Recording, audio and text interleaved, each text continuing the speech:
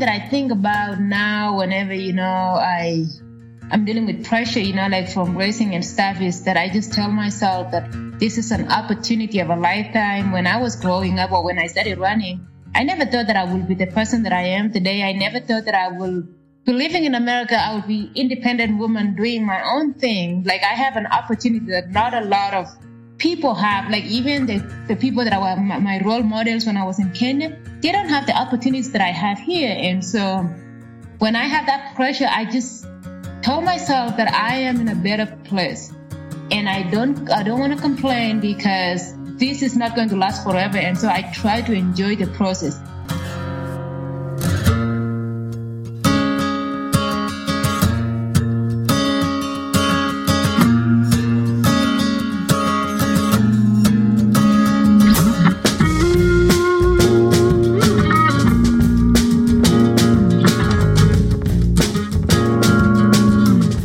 Happy holidays, everyone. That was Aliphine Tuliamuk. I'm your host, Mario Fraioli, and you are listening to the Morning Shakeout Podcast. We're taking the next couple weeks off to recharge, so we're rerunning one of my favorite episodes from the early days of the podcast, a conversation that I had in May of 2018 with Aliphine Tuliamuk. It was episode 15. I am fairly certain that it was Aliphine's first podcast, and at the time, not many people knew her story, despite the fact that she was a 9-time national champion. Since then, she's added another national title to her resume, the 2020 U.S. Olympic Trials title, of course, and now she's a household name in American distance running. This is a great episode to revisit if you listened to it a few years ago, and certainly one to check out if you didn't. You'll learn all about Aliphine's upbringing in Kenya, how she got into running, what it was like coming to the United States and assimilating to a new country and culture, how she deals with pressure, and a lot more. Also, you might want to listen in to episode 102 with Aliphine, which we recorded shortly after she won the Olympic trials in Atlanta. Before we dive into this one, I first want to thank Tracksmith for supporting this episode of the podcast. Tracksmith is a Boston-based running apparel brand that celebrates the history and evolving culture of running in everything that they do, from the clothes they make, to the content they produce, to the experiences that they cultivate. I've been running in their gear since 2014, and it's by far the highest quality apparel that you can outfit yourself in. In fact, I'm still rocking some original pieces that fit and function as well as the day that I got them. One of my go-tos this fall has been the lined Reggie Half Tight. Morning temperatures here in the Bay Area where I live have been in the low to mid 40s of late, and these half tights are perfect for those days when shorts don't feel like enough, but long tights are just a little too much. The built-in liner makes them the most comfortable bottoms that I own, and they keep my hamstrings covered and warm whether I'm running short, long, easy, or hard. They've even got a zip pocket in the back for my house or car key. You can check them out for yourself along with some of my other favorite apparel picks at tracksmith.com/Mario and use the code Mario at checkout to get free shipping on your order while also helping support LA Saves Track, a campaign to rebuild the dilapidated track facilities at Los Angeles High School, providing access and pathways to opportunity for student athletes at LA's oldest school. This is an organization I've been aware of for some time now, and it means a lot to me that we can help reinvigorate the athletic programs at one of LA's most underserved schools. So that's tracksmith.com/Mario or use the code Mario at checkout, that's MARIO, to get free shipping on your order while also helping support LA Saves Track.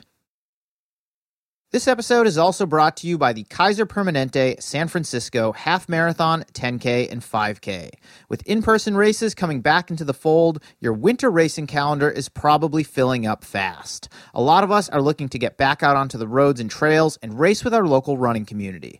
I know that I sure am. Consider adding one of my favorite races to your lineup, the Kaiser Permanente San Francisco Half Marathon, 10K, and 5K on February 6th, 2022. There's something here for everyone, and the folks at Kaiser Permanente are there to support you every step of the way. I've raced the half marathon here on multiple occasions. I actually won the first edition of the 10K a few years ago, and I'd love for you to join me for one of this year's races. It's an amazing event that runs through Golden Gate Park and along the Pacific Ocean on the Great Highway. It's actually one of San Francisco's least hilliest races, and I just can't say enough good things about it. Register today at GetFit KPSF.com aliphine.com/race and use the code SHAKEOUT, that's all caps, when you check out before January 31st to save $10 on your registration fee. That's getfitkpsf.com/race and use the code SHAKEOUT for $10 off your registration fee. All right, that's it for the intro. Please enjoy this rerun of episode 15 from May of 2018 with the 2020 U.S. Olympic Trials Marathon champion, Aliphine Tuliamuk.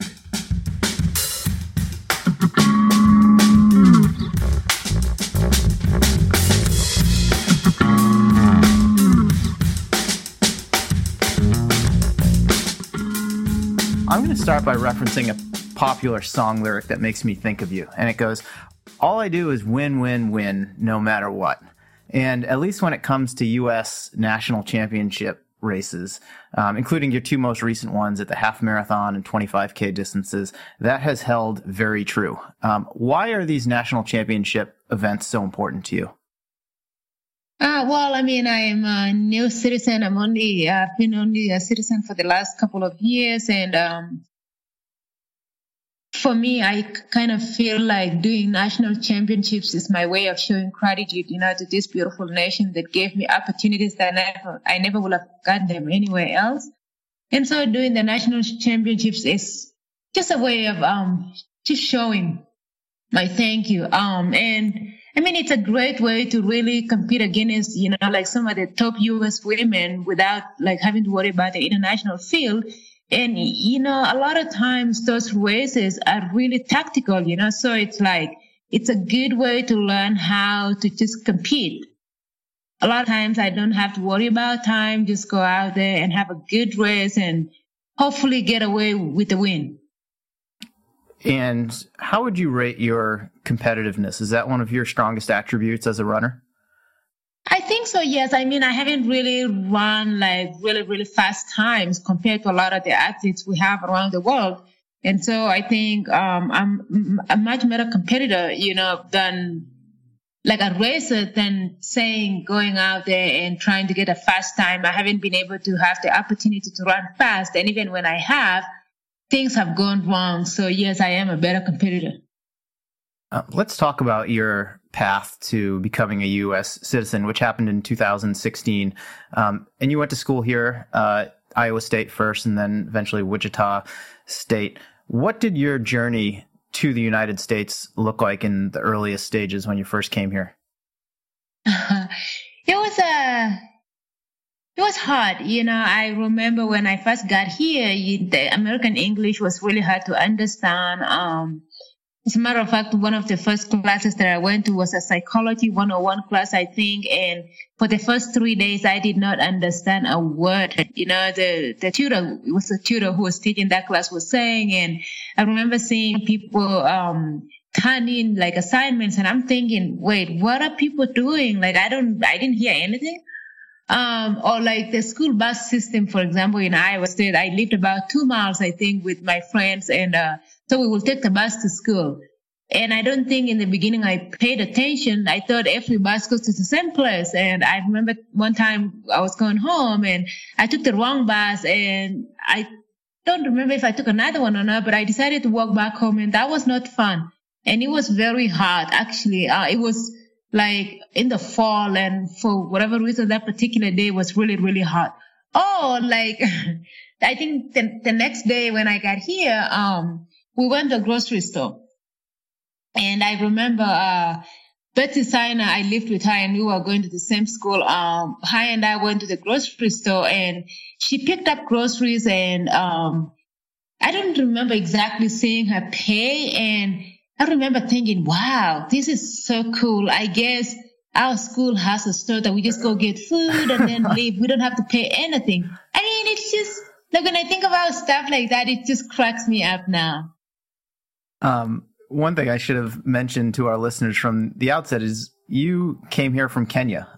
You were born there. You grew up in a small village in the Rift Valley. What was that like as a young child? Gosh, it was beautiful. I mean, we had to walk everywhere, but that's what we did. And so we didn't know any better. It was a lot of fun. School was so much fun. I mean, I've gone to schools here to talk to kids, and it breaks my heart, to see that the kids don't have opportunities to enjoy being a kid like I did.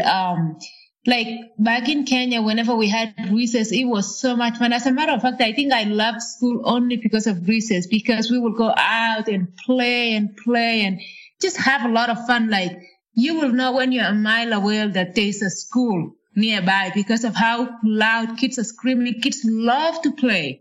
And we played unsupervised. We had a lot of ground to play, all sorts of games that we wanted to do. So that was a lot of fun. We used to run 2 miles to school, and that was not a big deal because, that's where my home was. So it's not like I had a choice. And there were a lot more kids who came from further, and they never complained. So it was fun. But now looking back, like when I go home now, I cannot walk those 2 miles. If I need to get something, I put on my running clothes and I just run because it drives me crazy to just think about walking for 2 miles. You had just mentioned how you would walk for 2 miles and started running, and that sounds like it was your introduction to it. What was your introduction to the competitive side of running, and what was your first race? I think something that I don't know if I've mentioned a lot was, becoming a runner competitively was an accident, I think, because it's just like I was training, going to school back and forth. But then like every year we will have inter-school competitions where we will run against our neighboring schools, just fun, like friendly running. And it was never meant, to go anywhere. But then like I succeeded in that. And I think the first time really that I started running and realized that I had the talent was back in 2000. I was a 4th grader back then. I represented my school, went to the next level, and eventually I made it to the state level. And that was really cool. I don't remember exactly how good I did at the state. I didn't do so well because at that time I was already missing home. And it's funny because so when we would go from like one competition to the next level, we will do camping because, we have kids from all over. Like different schools in my village. And so you wouldn't say that they will have to go home and come back. And back then we didn't even have like vehicles.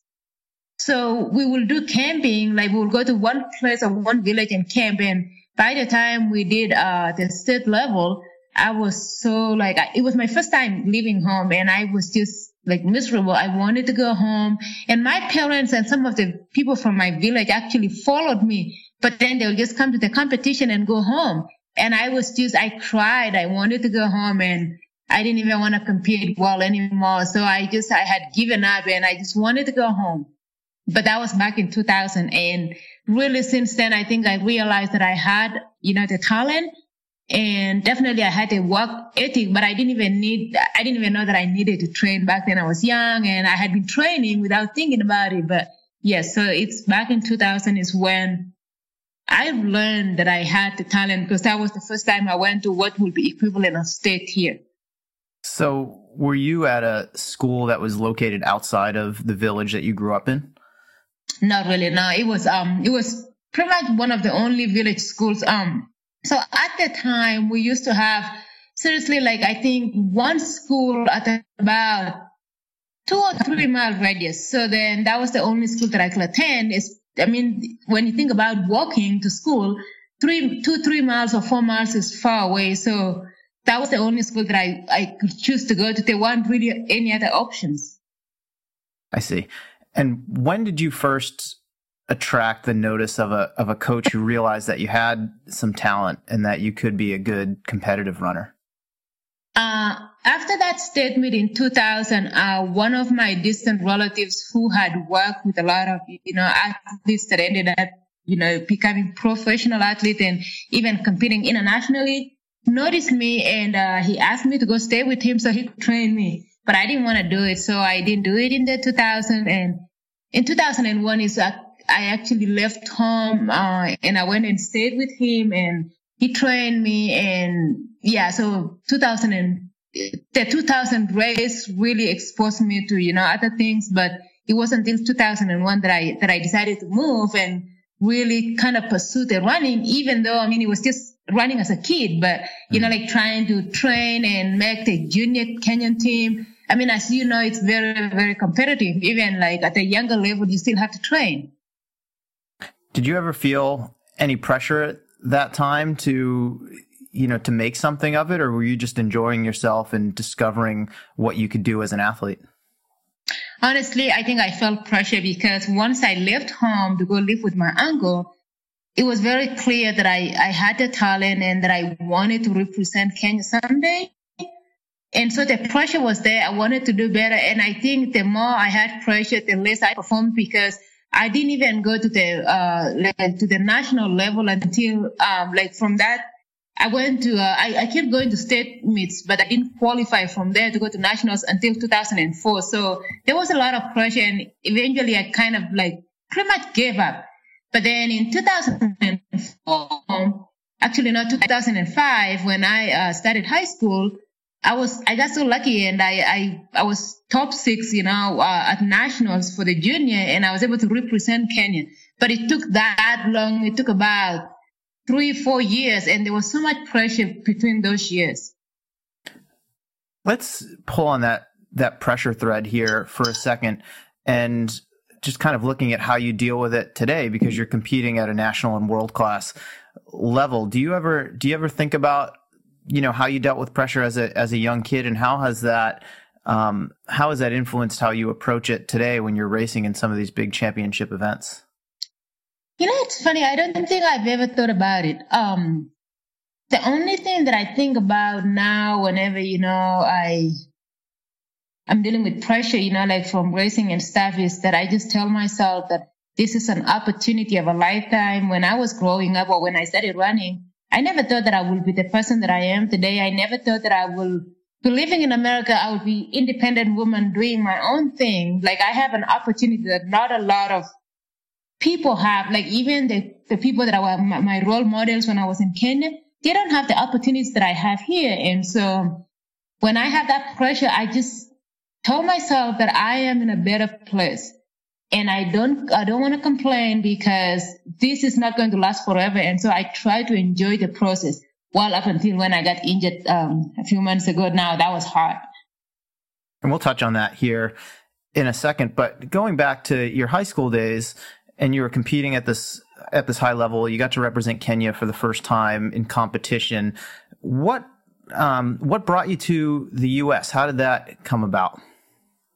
So I didn't know anything about scholarships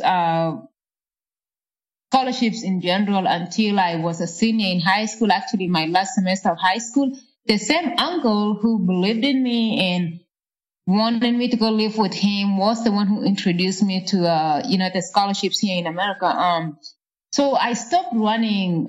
So I represented Kenya in 2005 as a freshman, ran in 2006 as a sophomore, and I wasn't training much. I went to a school where really it was an out-of-state school, because most high schools back then were boarding schools. So I went to school far away from home, and it was more I wanted to focus on my education more, because I had seen a lot of Kenyan athletes who were very, very good, but then they didn't have education. And I had seen how much they fell apart when running wasn't working anymore, or even they will go overseas, run well, and then come back, misuse their resources. So I stopped running when I was a senior in high school. I stopped running, and boy, I became heavy. I remember when I got out of high school, I didn't even think I could run again. And even when I actually ended up coming to US, it was very hard. But when he introduced the running to me, I was like, well, if I get good grades, I would love to train again. So when I graduated from high school, got good grades, I started training again. And so my former coach in Iowa State, Corey Amos, he went to school with Barnaba Korir. I think he works with Athletics Kenya. Mm-hmm. So they went to Iowa State together. And it so happened that he had, Barnaba Korir had athletes in our village. And the day that our results came out, he was in the village, and so I got to talk to him, and he was like, well, I could probably get you in touch with U.S. schools, and he got me in touch with Corey Amos from Iowa State. And really, that is how my recruitment started. I didn't even want to go to the school. I just wanted to go to Iowa State, and Corey came to Kenya a few months later, and he saw me running, and I went terrible. But lucky enough, that was the only day that I broke 18 minutes. I ran 17:59 in a 5K. I was very heavy.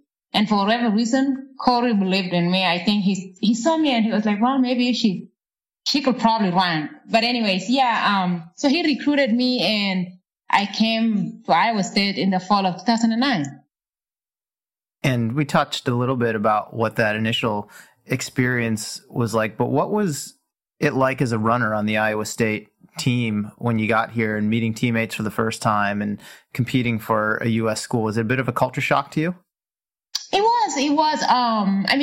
The training was a little bit different. However, though, because I had also ran at like a really good higher level, before, or like the training that I was doing before I stopped running was at a much higher level. I wasn't afraid to do the work. But however, like being in the new environment, it was different. And also, like, that was also the first time that I had a little bit of money, for my own, and I could do whatever. I had freedom. I had my room, and I had the freedom to eat whatever I wanted, and I was in paradise. Like, I remember I keep telling people, like, I remember one of the things that I really liked, Corey invited us to his house, and he had pizza. And I had never had pizza, and I tried it, and I thought it was heavenly. So I kept eating lots of pizza, and that was not good for me. So then I didn't really run well. I did run well that cross-country season, but then I got injured in the indoor season, and I really struggled. Through the outdoor season, I struggled a lot. And then it wasn't until the next fall during cross-country when I really started, like, picking up and running and giving hope that I could actually be another runner. But surprisingly, so that was in 2009, I had this idea in my head that I was going to go to the 2012 Olympics. I don't know how, but hey, I was motivated enough that I was going to make it. Because I didn't make it. So from 2009 at Iowa State, you ended up transferring to Wichita State after a couple of years. Yes, spring of 2011, I did. So one of the other things when I was growing up, I witnessed a couple of my infant siblings, die because they couldn't access healthcare. And one of them, like my mom needed, to make sure that the next dispensary, like it's not even a hospital, it's just a dispensary, it's just a building with drugs. And I think it was like a nurse who was like heading it, or like, and so she wanted me to go check if it was open. I went to that one and it was closed. I went to another one and it was closed. And I went to a third one and it was closed.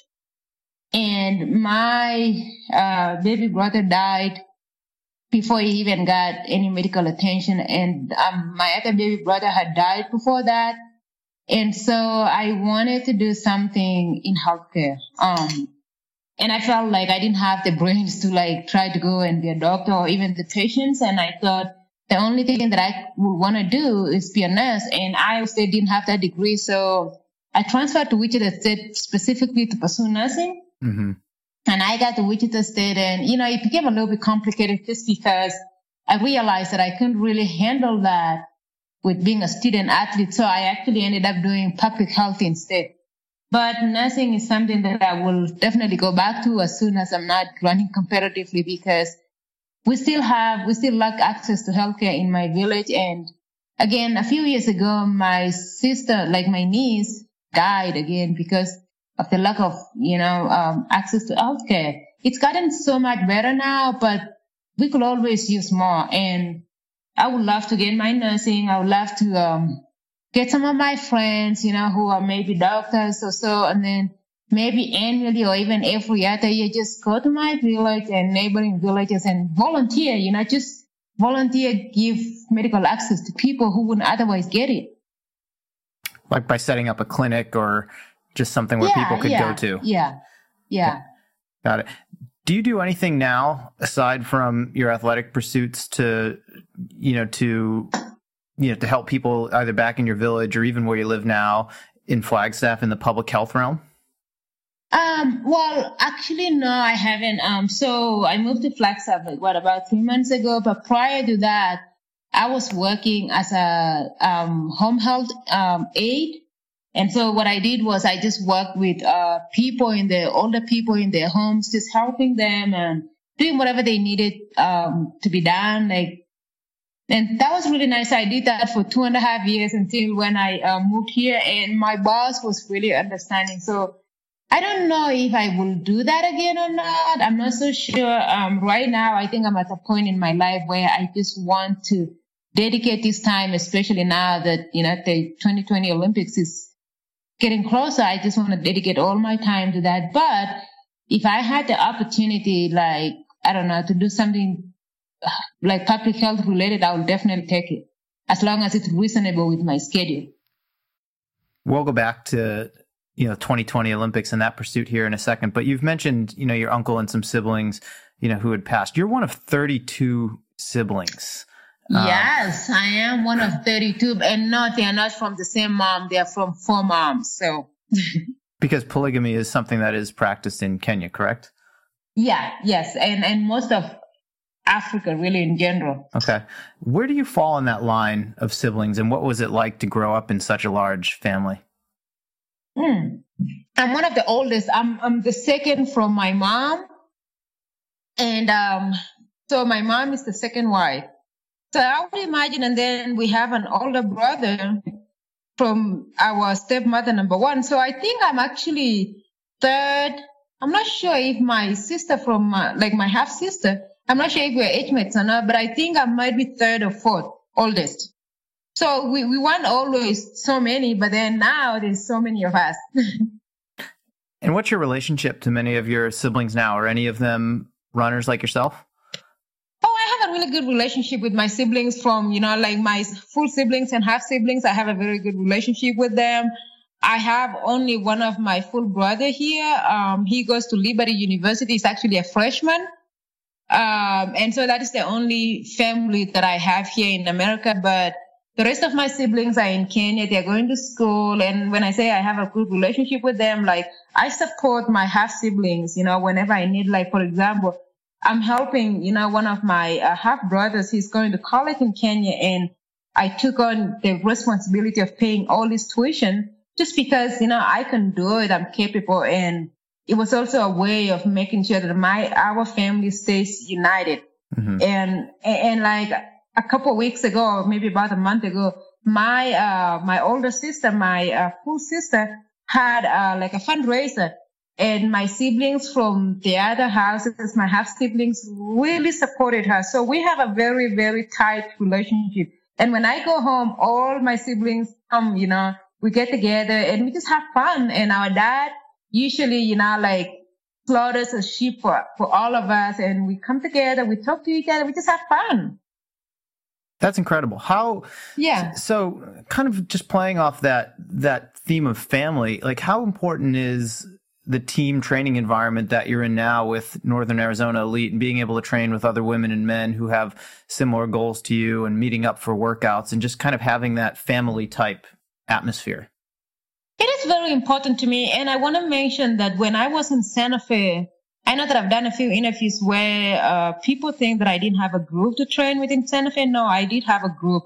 However, it was never, we didn't meet every day like this. And then it was a much smaller group. There was only 3 of us women, and there were guys, but we never really ran together. But this is different, and I really like it because we meet almost every day. We meet for workouts. Now, I haven't really had the opportunity to have hammer workouts with my teammates here, just because I got here when everybody was training for marathons, and then I got injured.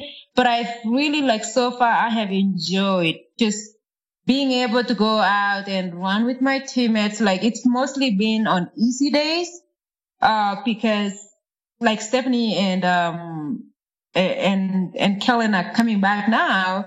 And I think next week will be the first time that all 3 of us, Stephanie and Kellen and I, are going to have a workout together. And I am so excited for that. Oh my God, I can't wait. I'm looking forward to that. But it's nice. And I think that the difference now, since I haven't really done any heavy workouts with them, it's been for example, in easy days, today, actually, I haven't ran. And I hope Ben doesn't know this. Because we didn't have to meet today, and I am so lazy. When I don't have to meet, I just doing my run, and I only have 1 run. If I had 2 runs, I would have already ran.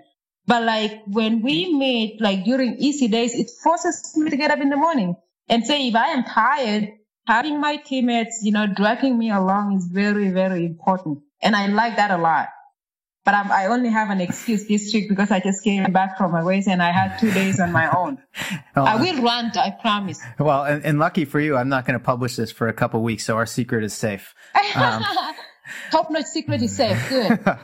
What was the initial? I mean, you just said you were in Santa Fe for a while, training with Ryan Bolton's group, and I know Caroline Rotich was part of that crew. What was the attraction to Northern Arizona Elite and Flagstaff and Coach Ben Rosario's team, which you joined earlier this year?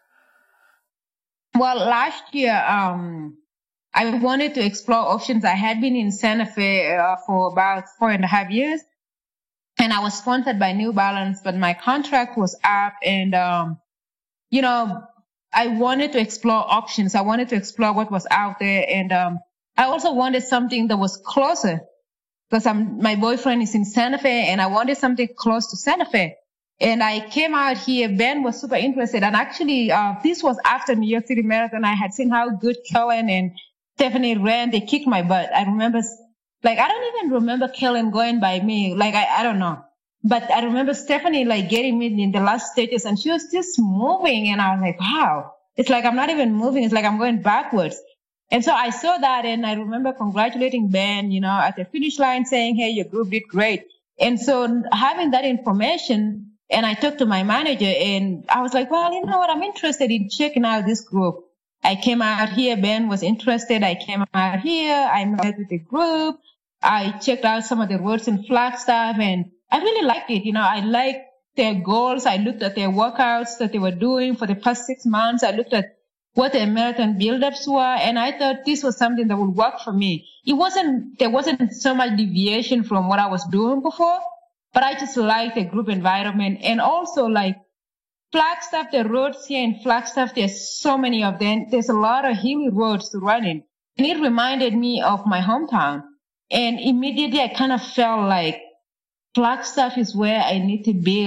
It's going to get me to that next level. And honestly, I am still feeling the same way now that I'm here. And I love it. And so I came to visit and I think when I left, I kind of knew almost 100% that I was going to come here. From my part, I was like, I really like it. I like the place. I like the group. I like the coach.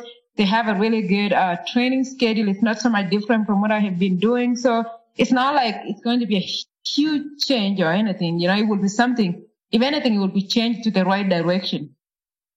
So you've mentioned once or twice about the 2020 Olympic trials and how important it is to you to try and make that team. And now you're training with 2 other women who have the same goal. How important will that collective energy be over the next 2 years as you all work to make the team? I think that would be great. My God. I cannot wait. Like I said, I haven't really had big workouts with my teammates yet, but I cannot wait until the time when we all just train together, having the same goals. I think it's going to be amazing. I think we could be a power team, and I am looking forward to that. I am excited and looking forward to it, to us pushing each other. When one person is not feeling it, the other 2, are on top of it. I think it's going to be a really good environment. So I was doing a little research and texting with your coach, Ben Rosario, earlier, trying to get some inside intel for this conversation. And one thing he had mentioned to me is how much you admire and look up to Steph Bruce. Why is that? I mean, she's a super mom, I think. When I go check out her kids, there was one time we were going, one of the 2 times that I trained with Stephanie, we were going to Confetti and, we went over there. It's at 6 a.m. They are both trying to get kids, to get ready for the babysitter. And I'm looking and I'm like, wow, the kids are just doing their thing. I mean, they're doing their kids thing. They don't know that mom and dad need to go running. And then they just come out and act like no big deal. Oh yeah, that's normal. And I'm like, I just got out of bed and I need coffee. I'm dying here. I want to go back to sleep. How do you guys do this?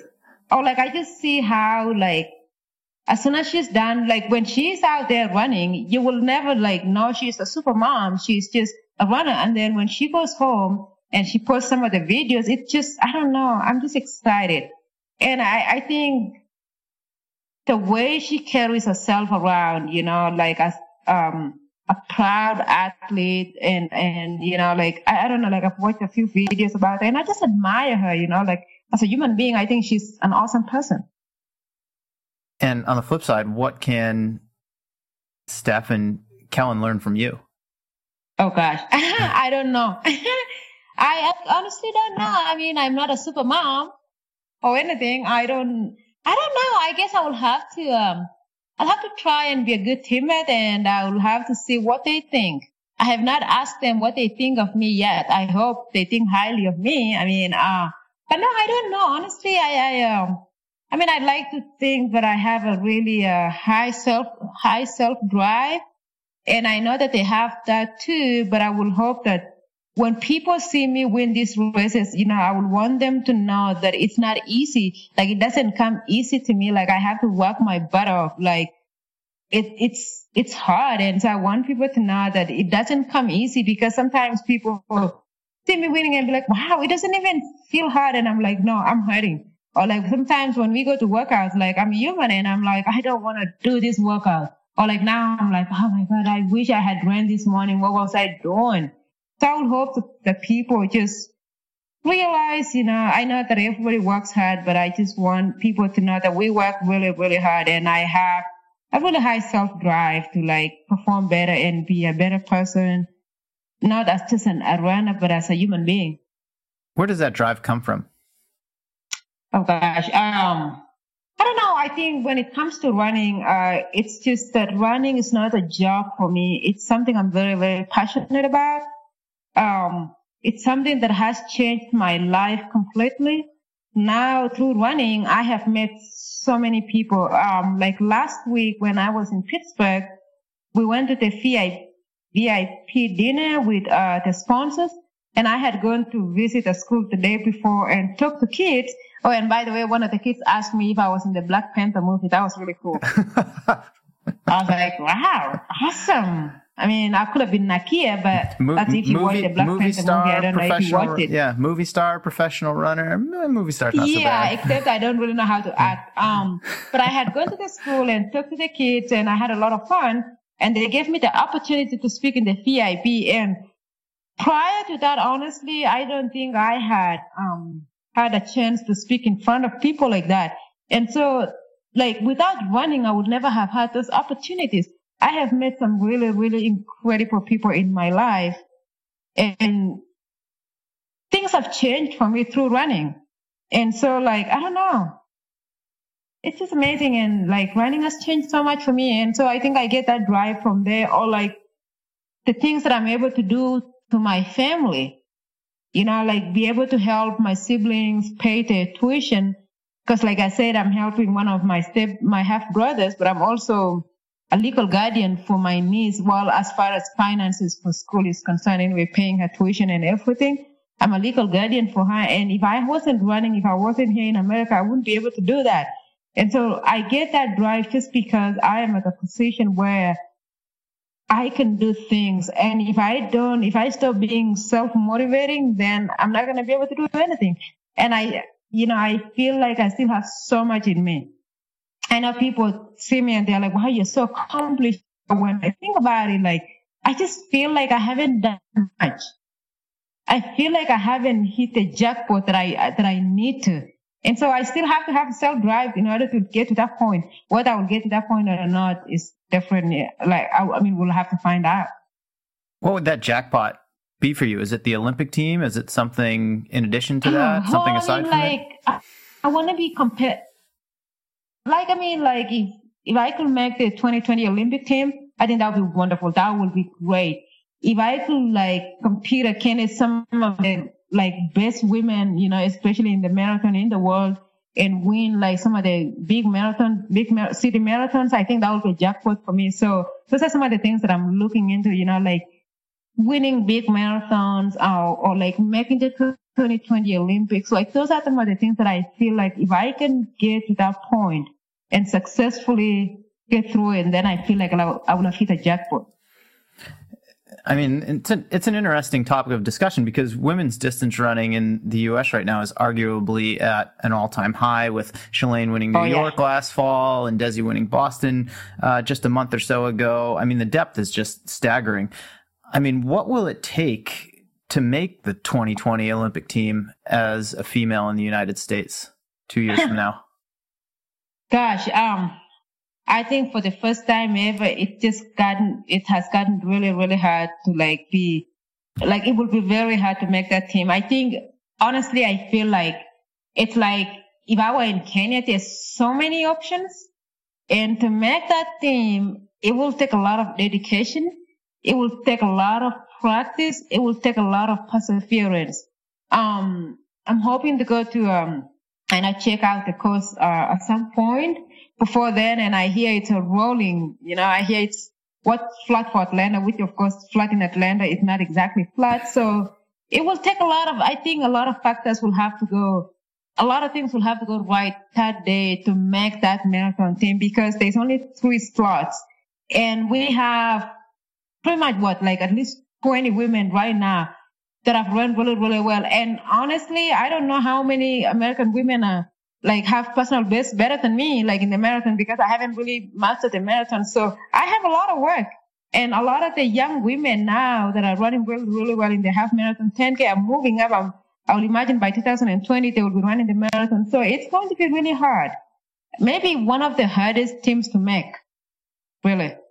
And I'm excited about that because, I'm sure a few years ago, people used to think that, East Africans were the greatest. And I mean, they are, but now I think kids are beginning to learn, or people from athletes from other parts of the world are beginning to know that with hard work and dedication, you can do it. With Shalane winning New York and Desi winning Boston, it's possible. You just have to be there. And Desiree said, keep showing up. Even when things are going south, just keep showing up. So you raise an interesting point. You just touched on the fact that a lot of people would look at East Africans as the best in the world, and arguably they are at these longer distances, especially the marathon. I mean, in your experience as someone who was born and grew up running in Kenya and was part of that system, and then came here to the U.S. and experienced the collegiate system, and now the professional ranks as an American runner, what are the biggest differences that you've noticed between Kenyan runners and American runners? I think one of the reasons why Kenyan runners have been very, very successful for a long time, honestly, is the training groups. There's so many training groups in Kenya, and there's something to be gained when you're training with a group. You go to Kenya, you will meet, if you go to E10, for example, or even Eldoret, you see hundreds and hundreds of people in different groups just running together and hammering it. Whereas if you come here, and you're training alone, you don't really get a lot out of yourself if you're training by yourself.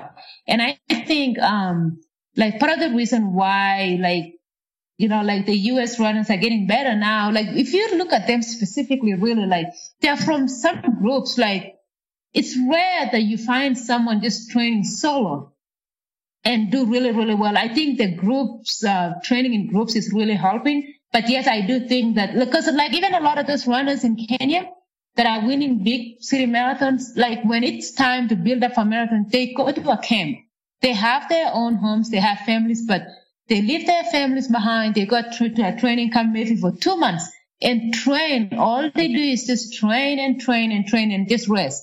And so I think, the reason why we haven't done well in the past is because we were training individually, and we just didn't know the importance of being in a group and being in the right group and having, people who are not too competitive with each other, but having a common goal, wanting to succeed together instead of killing each other, doing workouts, wanting to see, hey, who does this workout better? It's not about that.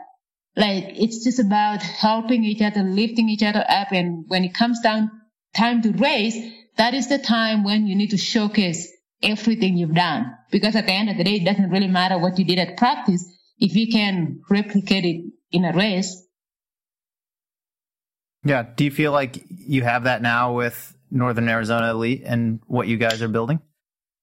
Yeah, I do. And like, again, I keep going back to the fact that we haven't, like the ladies, the three of us, we haven't had the opportunity to train together and feed off of each other. But I think that going into 2020 Olympics, it is going to be like, that is when it's going to come to like play, and it's going to help us a lot because we will be doing the same thing. It's a little bit different, when we all are training for different races. Like I remember, like Kellen, for example, she was running a tough spring, like course marathon, and Stephanie was running a flat marathon course. So in that case, like there wasn't a lot of workouts that they could do together. But I think that going into 2020 Olympics, when we all are training for the same thing, I think it's going to be really, really helpful. And I'm excited for that. I'm looking forward to that. Who are your own personal heroes, both in running and in life? Well, when it comes to running, she is from my village. She gave me my first ever pair of running shoes, and they were flats. Her name is Tekla Lurupe. She won a few races here in the U.S., and I think it was mostly in New York. I think she won the New York City Mini 10K a few times. I'm not sure if it was 4 times or 5 times. So she's my hero in as far as running is concerned. Gosh, in life in general, I don't know.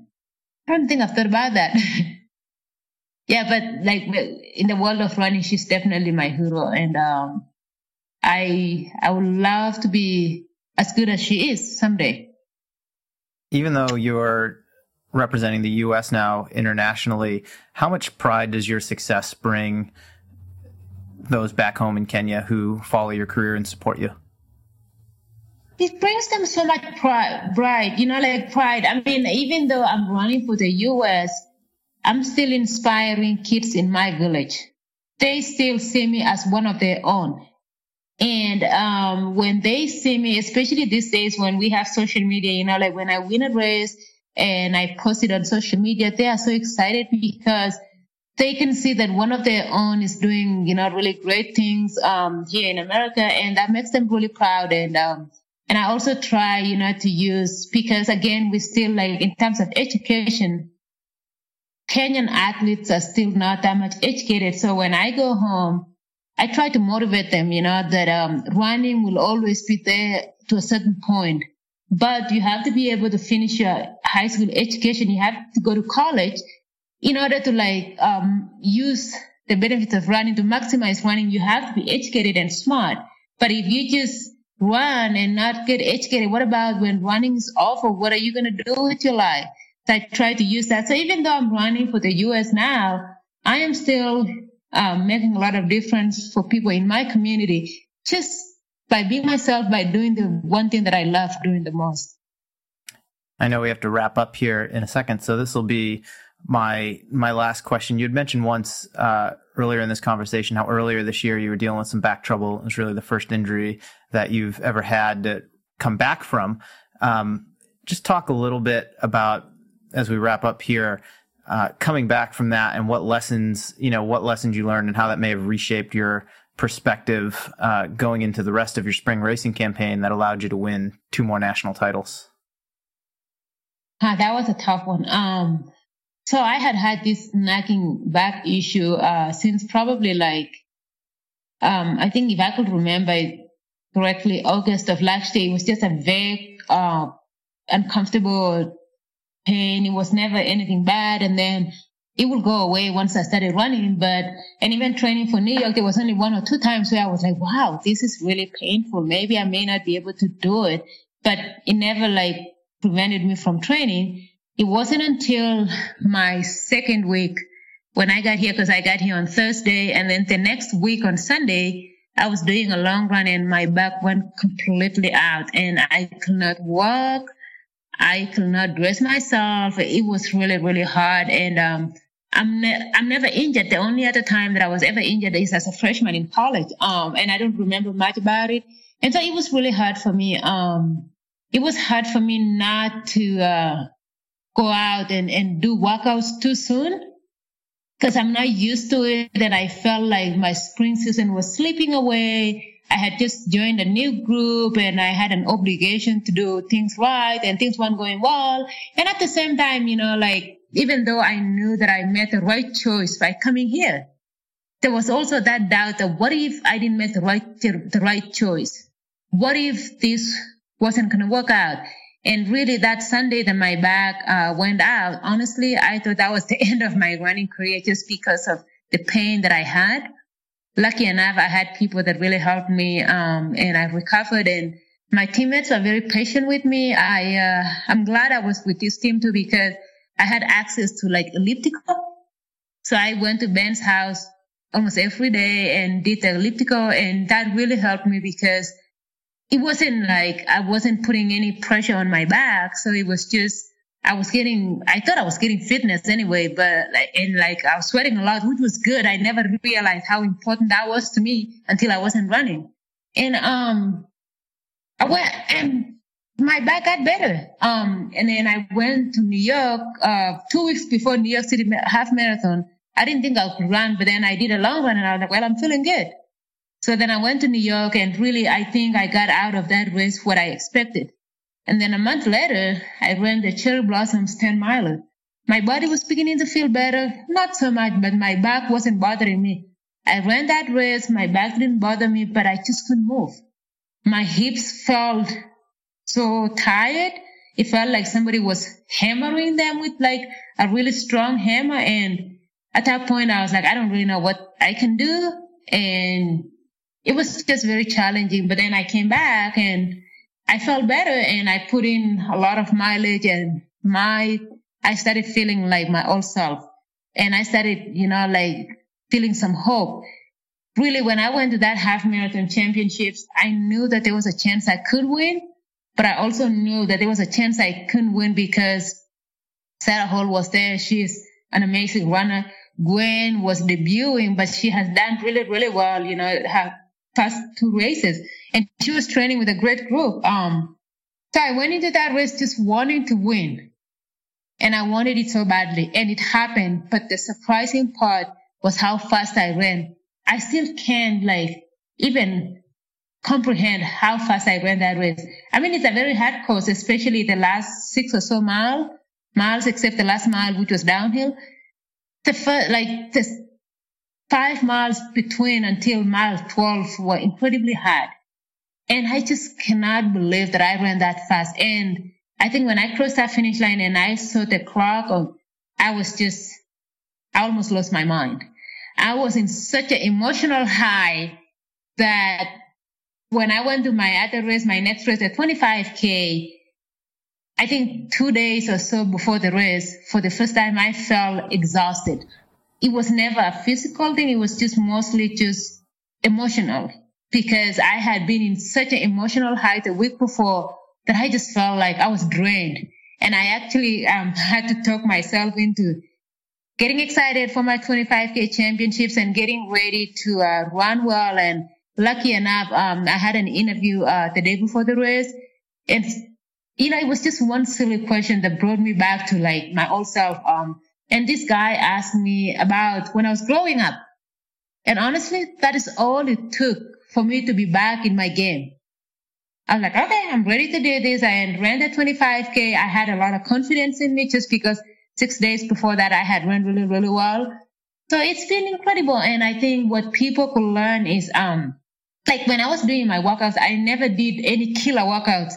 For the first time, I think I went to a race telling myself that I don't really know where my fitness is. Just because I haven't done fast workouts and I'm in a new place. I was doing all my workouts in Buffalo Park, which isn't exactly easy. So I didn't know, but I think, and I remember talking to Ben and he was like, it's not always about how fast your workouts are going. It's just that the fitness is there and you can produce it, during the race. And that happened to me. And I am so excited. I am so glad that I made the right choice moving here. And I am so glad that I have self-drive because at the end of the day, it doesn't really matter who you're training with or who is training you. If you don't have the self-drive required to do the work and persevere, I don't think anybody can change, your results. And so I'm glad I have the self-drive. I'm glad I have a team who is very supportive of me and who are very patient with me when I wasn't doing well. And now I am ready to to be myself and hopefully get to that next level that I need so badly to get. Excellent. I think that's a great place to wrap things up. Aliphine, I appreciate you coming on to talk with me and sharing your story. I think it's a remarkable one, and I'm excited to follow the rest of your season and the next couple of years of your career. So thank you. Thank you so much, and have a beautiful day. Thanks for giving me the opportunity to tell my story.